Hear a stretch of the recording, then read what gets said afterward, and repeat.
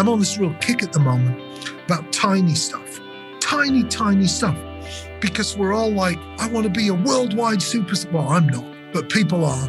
I want to be a worldwide superstar. We've got to be number one and we're global this and fuck off that. And so these tiny things can seem really useless, not worthwhile. Hey everyone, thank you so much for tuning into the Emotional Optimism Podcast. One thing I don't talk a whole lot about here is music and my love of music, especially post-punk and new wave and just good old 80s sounds. So I was incredibly excited when I had the opportunity to have a chat with Martin Atkins, who is none other than a drummer for PIL, Pigface, Nine Inch Nails, many other awesome bands that will blow your socks off. Martin has a huge heart. He drops a lot of F-bombs, which made me laugh. He's got a great British accent, and he just seems to get it.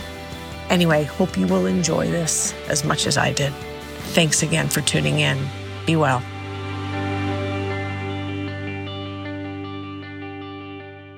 I want to just start by saying thank you for being here. You took a chance on a stranger, and I appreciate that. Yeah. I mean, life is taking chances on strangers all the time, right?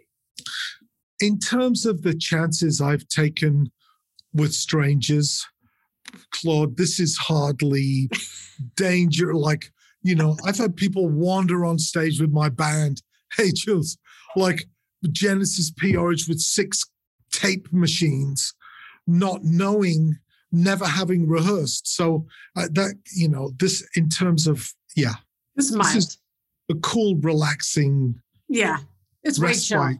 Yeah. It's way chill. Oh my God. I look like such a dork. I have pink eye. And it's lovely. It's amazing. I have 2 kids and so anyway, I'm aware of that. You have 4 kids? What are the ages?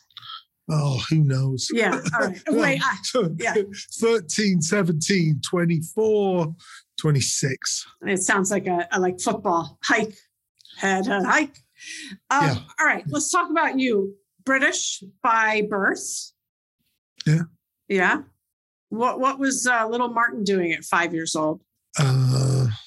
Soccer. Yeah. Soccer. Yeah, soccer. And I don't know.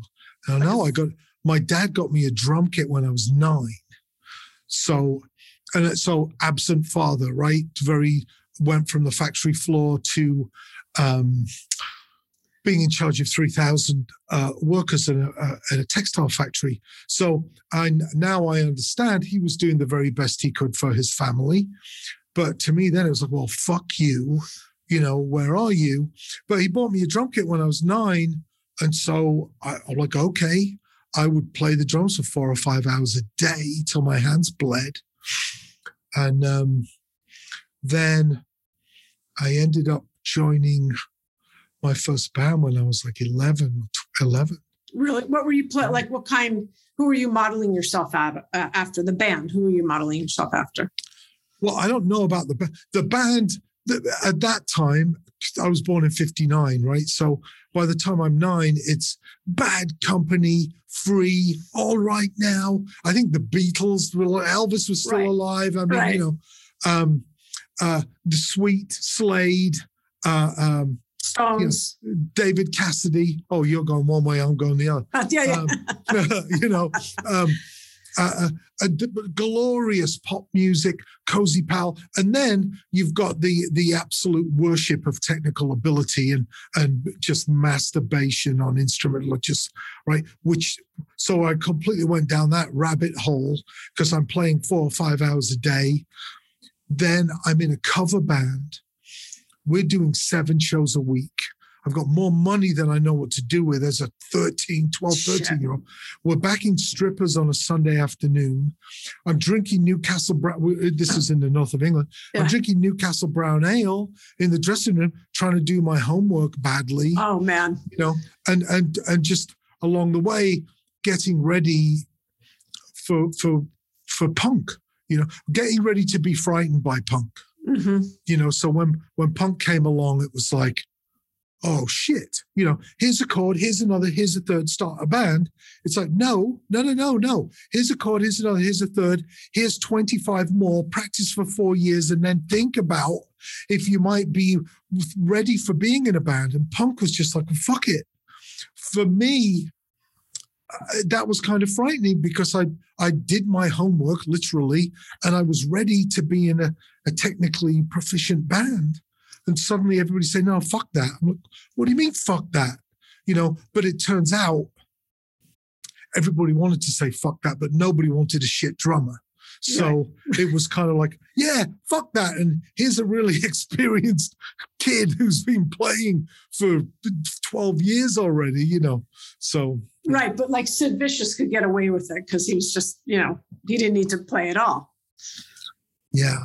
It's a whole nother. I don't know what he got away with in the end, to be honest. Well, that's true. That's so true. Who came first, the Clash or the Sex Pistols, or was that like literally parallel lives in a way? Well, for me, yeah, listening, I think it was the Clash, the Clash and the Damned. Yeah. I'm not. I mean, chronologically, I should know this stuff, but it was all kind of what the fuck is going on? And I mean, in the north of England, which is only 250 miles north of London, it's a difference between New York and LA in attitude, culture, everything. And so I'd be wearing like drain pipe jeans, which are the opposite of loons, flared pants this way. And people would just like cross the street and like, the fuck's going on? Yeah. Like, oh, what's going on with what? These fucking, should we just fight? Like, what are you? And I'm there with Pete, who ended up playing bass in Pill for a while. And he's like, yeah, what the? And he has this Cockney accent. They're like, oh, it's a fucking like, what the? It was ridiculous, tribal, insecure craziness. Yeah. I just read, so I'm a huge Cure fan. I'll just put it out there. You're like, yeah, okay. But so I just read Lowell's autobiography, Cured, and he was talking about exactly that. Just like fights would break out, like the tribal nature of whether or not it was just blokes in a bar or bands or just, I don't like the skinheads. I don't like the way you look. Well, it's one thing with a skinhead, but we used to do the Rock Against Racism and all that stuff. But we just and then it infected us. So I ended up, I think before PIL, I had this 3-piece crazy punk outfit called Brian Brain, and my drums were on tape. And we're like, punk was like Question Everything. Okay, well then, instead of waiting in the dressing room for the audience to, is there enough applause for an encore? We're like, no, let's attack them. So we would just fucking attack the audience. And as well as my drums on tape, we also put the applause on tape. Not random sound effect bullshit. We went into a studio and we're like, okay, drop us in. Yeah, Brian. And we built it up and it came back up. And we taped an audience together and people are just like, you guys are idiots. And then we pushed people over and we taped their legs together. I mean, it was just crazy. But you mentioned Lowell Tolhurst. Yeah. Have you spoken with Lowell? No, I haven't. Well, you should. Okay. Send me an email. I'll connect you. He is so super nice. We were both born in the same year. We both wear the same Doc Martin shoes. I've got pictures of like sad, pathetic 70s boys, wearing the same shoes. Yeah. And I think we've DJ'd together. His book is really great. It is. I listened to it. So I heard his voice the whole time. Okay. Which was brilliant. That's what I really like about Steve Jones's book, Lonely Boy. I just downloaded it. I was going to get into it. Tell me, why do you like it? And were you a Smiths fan or were you like? No, from the Pistols. Steve. Pistols. Sorry. Yeah. I've been to Salford Lads Club and had a picture taken. Me and Jarvis Cocker were like, it just feels really authentic.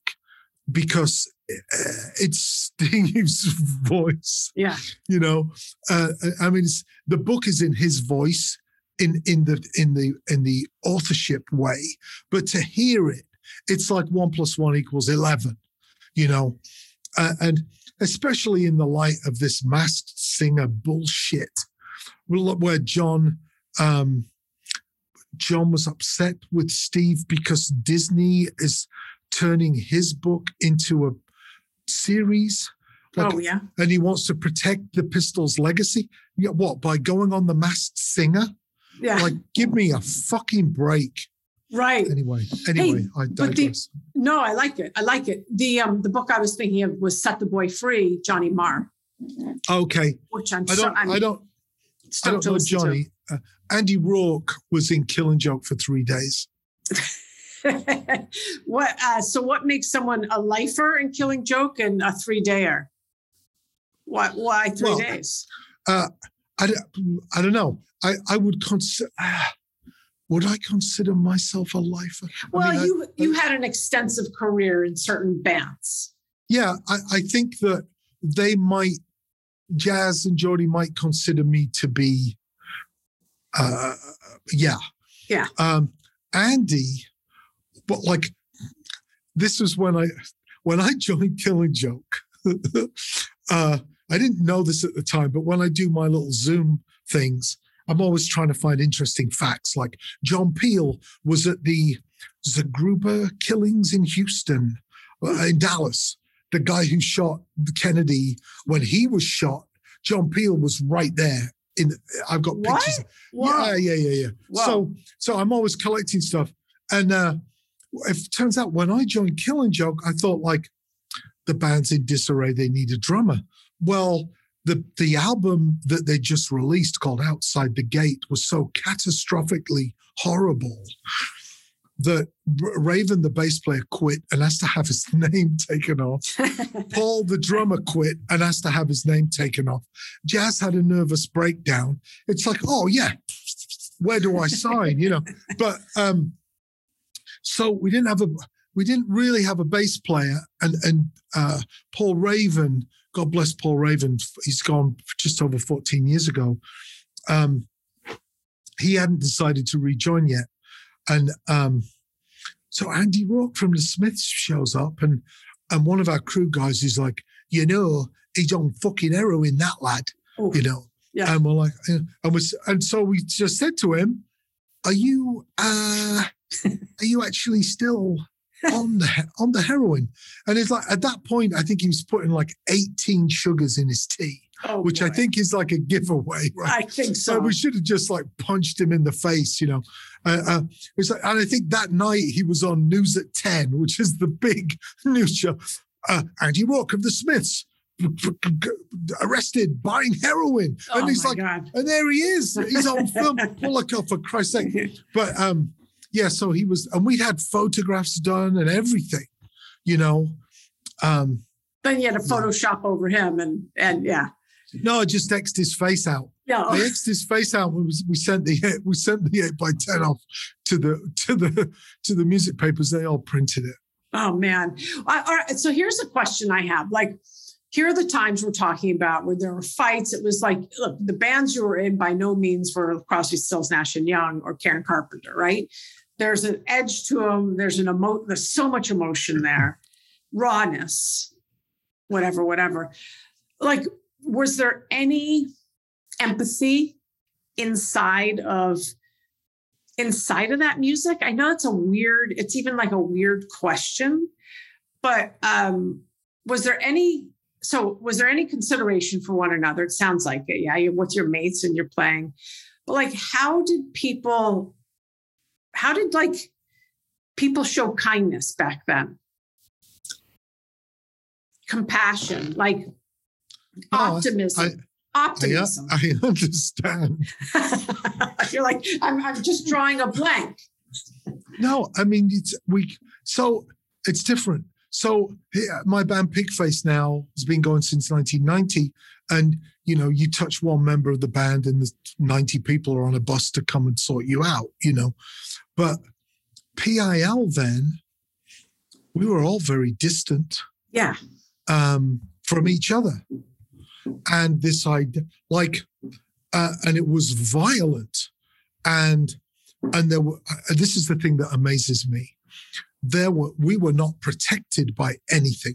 Like later, a few years on, like 83, 84, you've got police on horseback, helicopters, German Shepherds on stage, on fucking stage, Sure. I'm like, oh, this is cool as hell. But that you got the guitarist on heroin, people like just doing their thing, actively destroying what we're making as we do it. So I don't know. Yeah. I don't know. I mean, we would occasionally, I was back from the very front of the stage most of the time. So people couldn't get me with spit, but John would get covered in spit in the early 80s. So there's that going on. I remember sometimes we would stop a show if some kid was getting beaten up, and then the security would just like all walk off if they weren't having fun beating kids up. It's like, fuck this, So the security would, and then people would start taking the monitors off the stage. I mean, was it rioting? Well, yeah. But sometimes the only thing that protected us with PIL, and it sounds ridiculous, was John's stare. Like, I fucking dare you. Right. Right. I dare you to be on stage with this soon-to-be masked singer. Hello, but it was like, ooh, and we got to, and you get to see this other swirling dark side of charisma, because it's not the things that a manager tells you about she's got a great new single and she's got charisma. Charisma has a dark side and it's a powerful magnetic force. I saw John magnetize 10,000 people. I mean, I was behind him on my drum kit, Yeah. And there's a dark malevolence about charisma that I think protected us when physical security guards or barriers or any of those things actually didn't protect us. Yeah, that's so intense. But let me ask you this semi-naive question. Did the music itself, forget Johnny's stare, but did the music itself ask for that type of rioting itself? Like, the music itself, or even the Pistols, but certainly some of PIL, there's that energy, and it's let's call it a very male testosterone energy where you have to just like bust out of your shirt like the Incredible Hulk. And did it almost ask for that type of participation with a crowd? Like I say, it's a crazy question, but. No, it isn't a crazy question, but I think that might have been Punk 77. Got it. By PIL 79, that, one of the things, if somebody's coming at me, I don't puff myself up. Sometimes I'll sit down and cross my legs because I know you're going to the hospital, right? And I think PIL was like that. It wasn't, there's a couple of songs. There's a song called Chant that we played on the John Peel show and other places. Sometimes if there were dogs on stage, and I would play that 12 BPM faster. It was a threat, But then we play a song like Pop Tones, classically inspired, finger-picking, circular guitar stuff that are almost medieval in their accessibility. There's that as well. So, I mean, that to me, post-punk and PIL there was that we're sitting down cross-legged because we know we've got this, and it's you that's in trouble. Right. So we didn't have to be, it was like, nah, there's no light show. What do you want with the lights? Nothing. Turn all the lights on. Okay, well, it was just that anti-thing. Yeah, right. Anti-establishment or whatever that is. Anti-corporation. Yeah. Let's not rehearse. T-shirts, no. Like what? Like, oh, come on. Yeah. Yeah. What segue for a second? What are you listening to? Like, is there a few songs that you would listen to on repeat if you could? Maybe not even songs that are in your repertoire this minute. There's a few things I've been listening to, and I don't know the name, but she just pissed on somebody's face. Oh, amazing. If you could Google that. I'm going to look it up. It's a Tool cover band called something Brass. Okay. Access Brass, something Brass. And it's like they do horn section covers really? Of regular songs. And they did a cover of a Tool song. I think they're opening for Tool in Europe. And like some fans on stage rolling around, she just peed on it. Shit. It's like, okay, it's like some people are doing their Iggy Pop thing. Yeah, some people are outraged. For me, it's a Tuesday, Yeah. But so I was listening to that. I've been listening to an artist in Chicago for a couple of years now called Day. It's spelled D-A-I. Her Instagram, I think she's Radical Night on Instagram. Okay. And she was one of 4 artists who jumped on stage with Pigface in 2019 and just passed the mic. And it was like, if there's one of the things I miss about being on stage with Pigface, it's like, here's 40 people from every walk of life, keep an eye on Galen Lee because she's bouncing around in a wheelchair she plays fiddle amazingly. It makes me cry.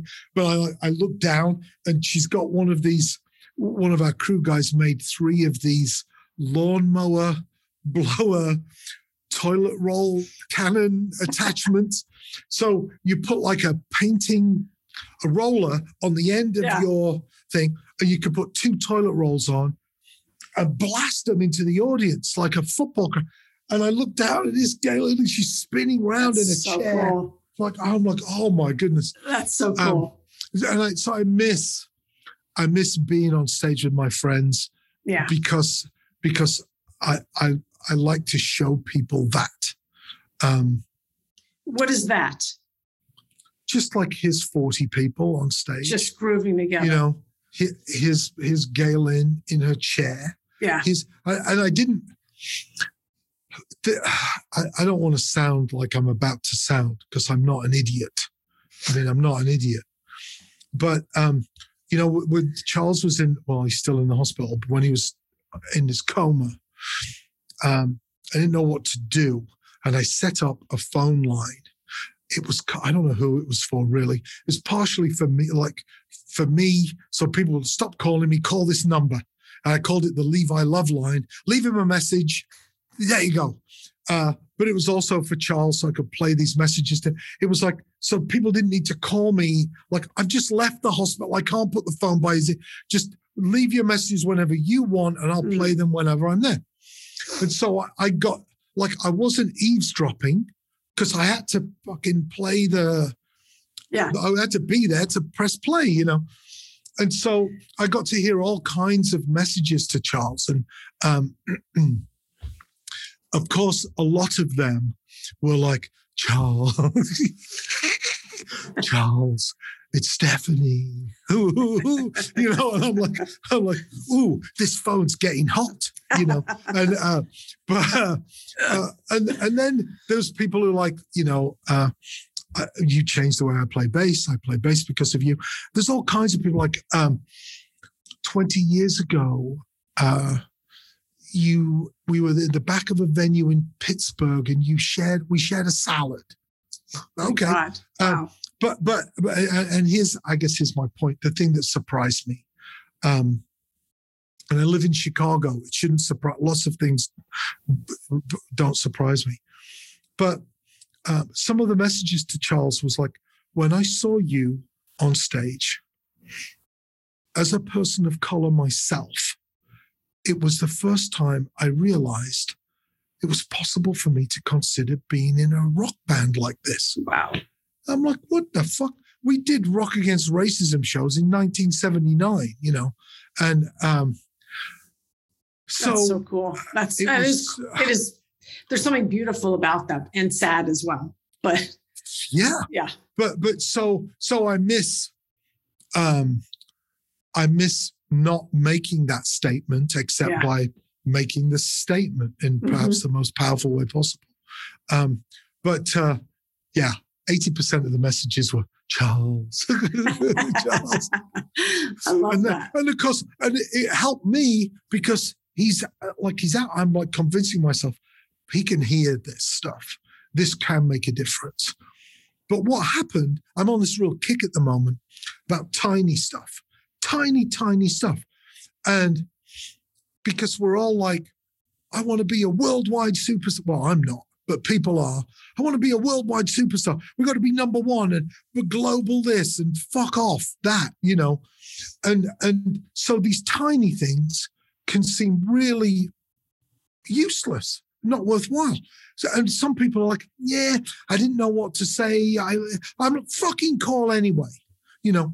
And so what was happening, even though perhaps he couldn't hear the messages, I could, you know, and I'm there and I'm just like babbling. I'm like, listen, mate, we've got all of these, we got 400 people's phone numbers. Whatever happens, we're selling every fucking one of them an album, you know, and it will get me through some of this stuff. Right, you know, of course. Fantasy entrepreneurial plan going on. Right. But then a nurse will come in and go, what's going on here? I'm like, I'll tell you what's going on. Hundreds of people have called from all over the world. You better fucking take care of this stuff, you know? And they're like, whoa, you know. Wow. I mean. I love that. I love that. All just kind of, I don't think anybody thought it was going to wake up. And he did after like, I want to say 7 or 8 days. You know? That's incredible. That's I don't think it was purely Stephanie in Seattle, but she certainly had a hand in it. Yes, she did. She did. I agree. No, I agree. I think the smaller things are the most impactful. I really do. And sometimes that's holding the door open for someone.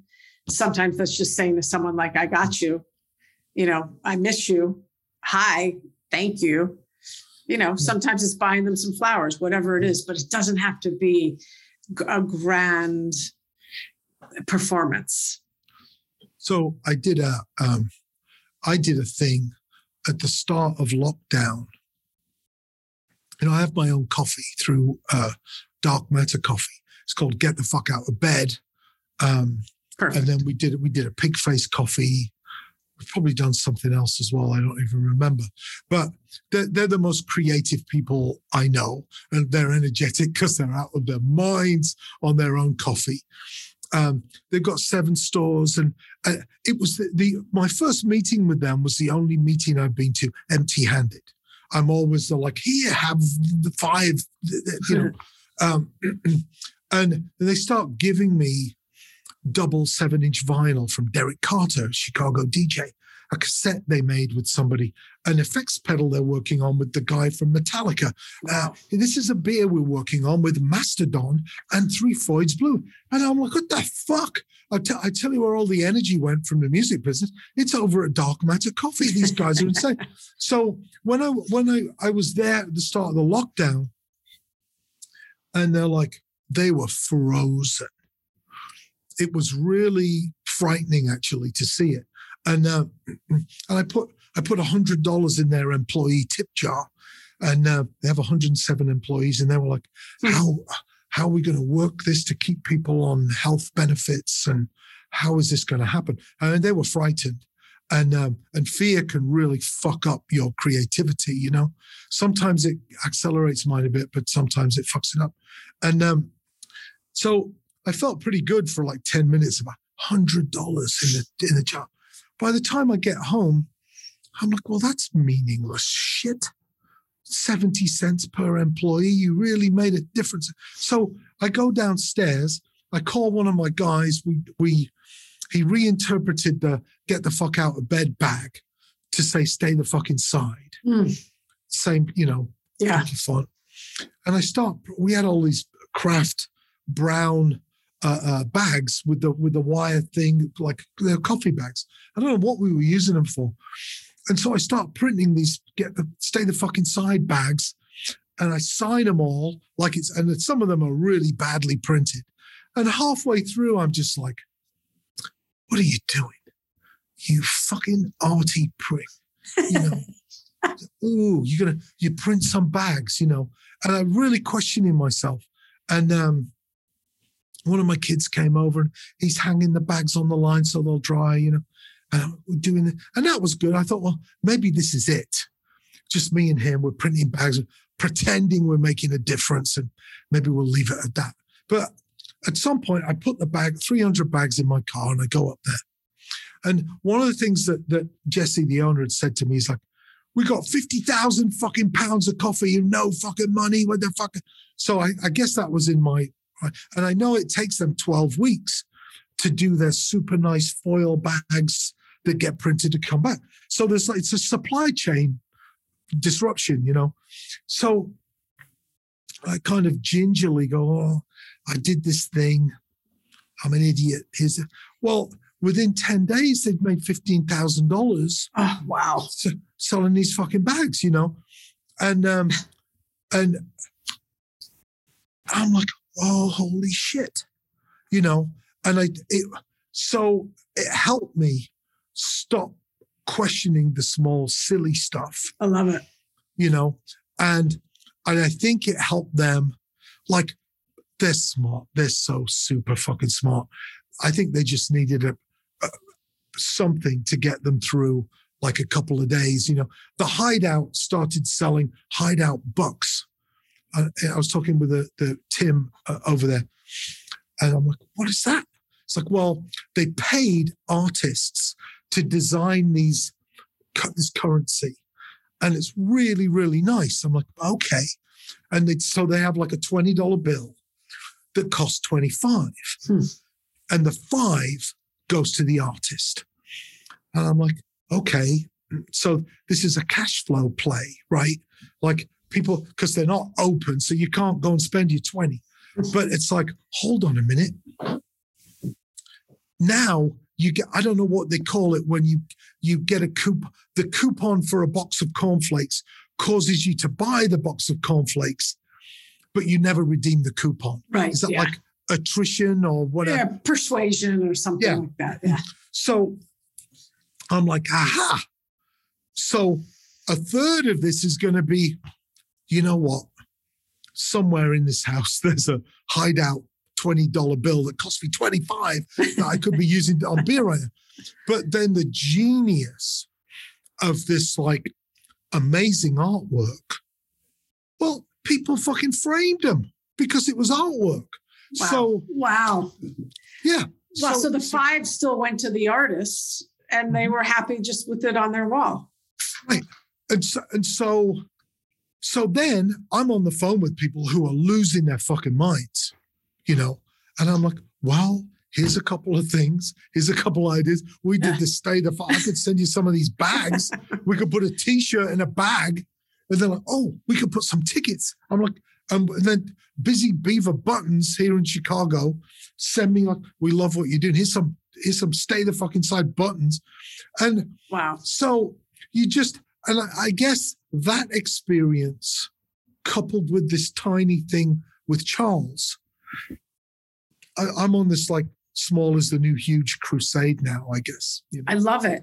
Well, I mean, I love it. And first of all, awesome. And there's 2 things that you kind of were poking fun at yourself 10 minutes ago when you said something about like, what am I, like some entrepreneur? And the fact is kind of everything you've done that you've even shared here has been, you started something, or you joined a band, you started something, or you started this, or you did the artwork over here, or you started look, I'm not the Webster's dictionary here, but it looks to me like you're pretty crafty yourself.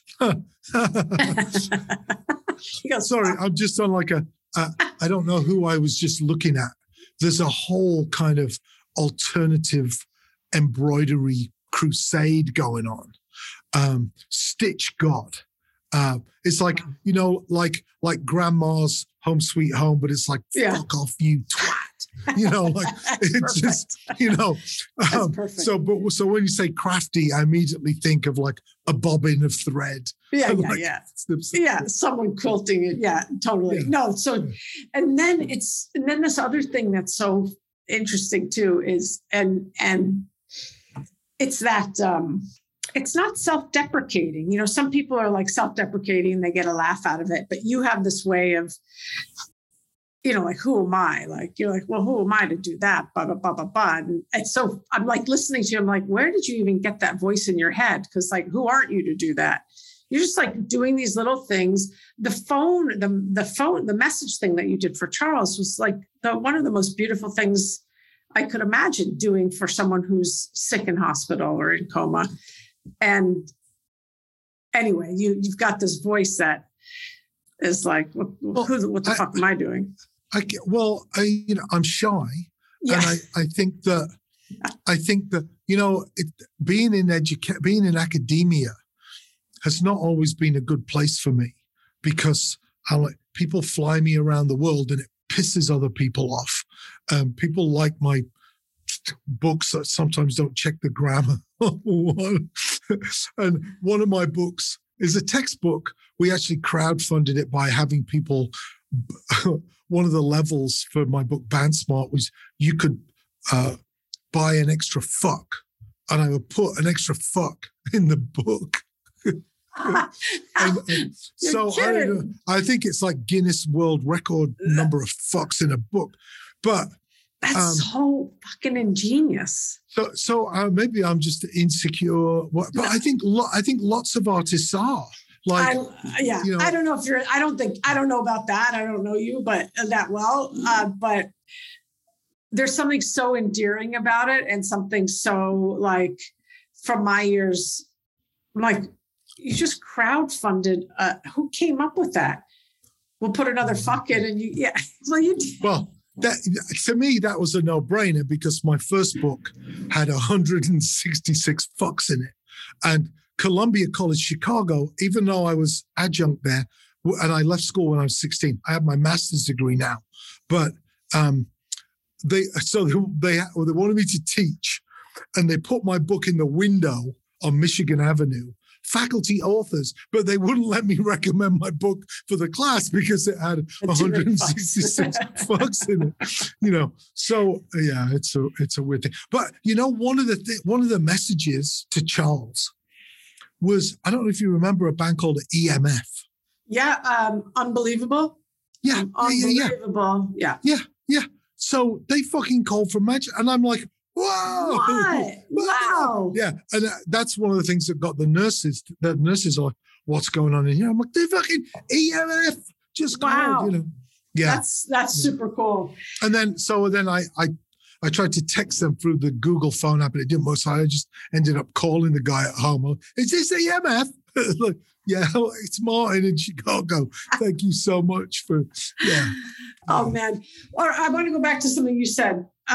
You're like, you basically were saying sometimes fear does lend itself to your own creativity. What do you mean? Well, I think that, I don't know if it's fear or adrenaline that can open up stuff. I'm dangerous as fuck in a crisis, and I lost my assistant 10 days ago, and I'm like, holy fuck! I'm like, we'll deal with it. You know? Wait, you lost? Like they passed away? No. Okay. No. They quit, and I'm just like, I'll deal with it. You know, I've dealt with Johnny Rotten and Jazz Coleman and Al Jorgensen. I'll fucking deal with this, you know. That's real triage. We had an outbreak of meningitis on a tour bus crossing into Canada. I think I can deal with this, you know. And now I have 4 assistants, and it's killer. But I found that adrenaline focuses me, because I'm ridiculously ADHD, whatever. It focuses me, prioritizes things, and solutions, creative ideas come to my brain faster than I can get them down sometimes. Yeah. And then sometimes I won't sleep because that adrenaline is just fueling this stuff. It's like, yeah, there you go. So maybe that's touring. Yeah. Like if you don't have a solution, like in the next 20 minutes, there isn't going to be a show. Right. Right. And like we had three tour buses break down the same fucking day. I mean, it's like, and so this is a great story, but if I'm telling this to a road professional like Jules here, it's like, yeah, and what happened? Did anybody? Oh, okay. Yeah, I broke my wrist. And carry on. Yeah. Plus, I had diarrhea, and but we had a tour bus. We were House of Blues Chicago has an underground car park. The rookie bus driver turned off the engine to save on fuel. The fuel lines froze, right? And so it was a nightmare. They send another bus from somewhere. Like that's why you work with a larger company, because they have buses all over the place. They send another bus. They hitch the trailer. Everybody transfers all their belongings, and it breaks down half a mile down Michigan Avenue. I'm like, you're going to be kidding me. And I don't know what happened to the next one. I think the next one might have been okay, by which point we were in danger of missing a Monday night in Detroit, which normally would be like, well, fuck it, let's just cancel. What is there, like 150 people Monday night in Detroit? 800 people. It was like wow. You're kidding me. Wow. So I fly ahead.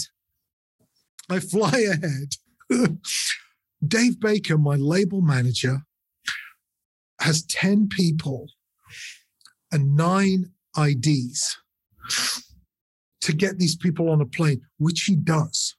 It's like a kind of, so there we go. You've got the 1 and who's got the 2, and that's go to me, and here we are. Like find the lady, right? And so, but I just flown ahead, and I'm just dealing with stuff, and time's ticking. The place is packed, so I get everything that's in the dressing room, the vodka, the beers, but anything else that's in there. We put it into 2 limousines because somebody at the club had a limousine company. We weren't being rock and roll. I'm like, there's no time for anybody to get ready. They're going to get ready in the vehicles. They're going to drink in the vehicles. They're going to get out of those cars and walk straight on stage. And thank goodness we did that, because by that time, I'm basically on stage threatening 800 people. I think I said something like, I love this part of Canada. And people will get, but at least nobody was thinking like, well, what's going on? It was, That's right. Oh my God. But so I think it's one of the reasons I like teaching music business, because it's like, look, there's either people in the venue or there isn't. There's no, well, don't give me your fucking, I don't have time to listen to the bullshit. This isn't regular university where it's like, oh, I've read the problems and really, like, no, fill the venue, then go have a problem. Yeah, That's how we do it, Yeah, black and white. And I think it's really useful. Oh, there's nobody here. You're not getting paid. The contract, there's a contract. Go fucking sue us. It's like, what? You either deliver or you don't. Yeah. And that's just so useful, I think, in life, especially the way things are now, Period. Totally. All right. Probably last question. I got to let you go at some point. And there's lovely Jules up there who's been cracking up with me, because you're so real, and you're hysterical because you're so real. And I love that. What does optimism mean to you? Possibility, optimism. No, I get the question. No, I know. I understand. It's the second time I did that to Martin. It's interesting. I think that there's a whole group of people who think optimism is naive stupidity. And they think art is frivolous, and they think stories are bullshit, and music is just the background to something in between sports. And for me, I think the reality is it's exactly the opposite. I think that you just made me think about my dad again, because you know what my dad used to say, and I love you, Dad, but fucking hell, man.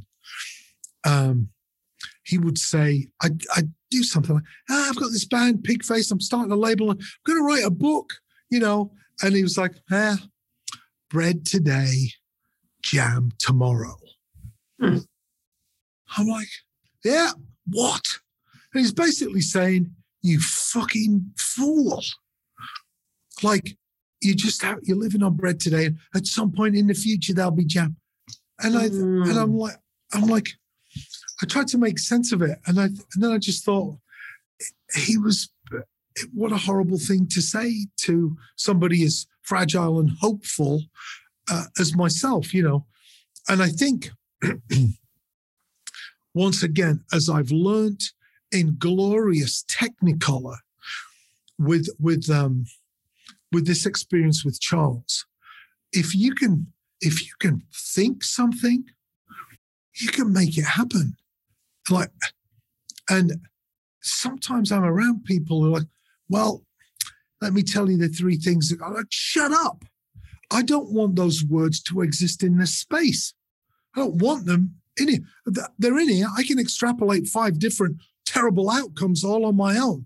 I'm choosing not to do. Part of the skill of this is just putting the blinders on till you get to that point.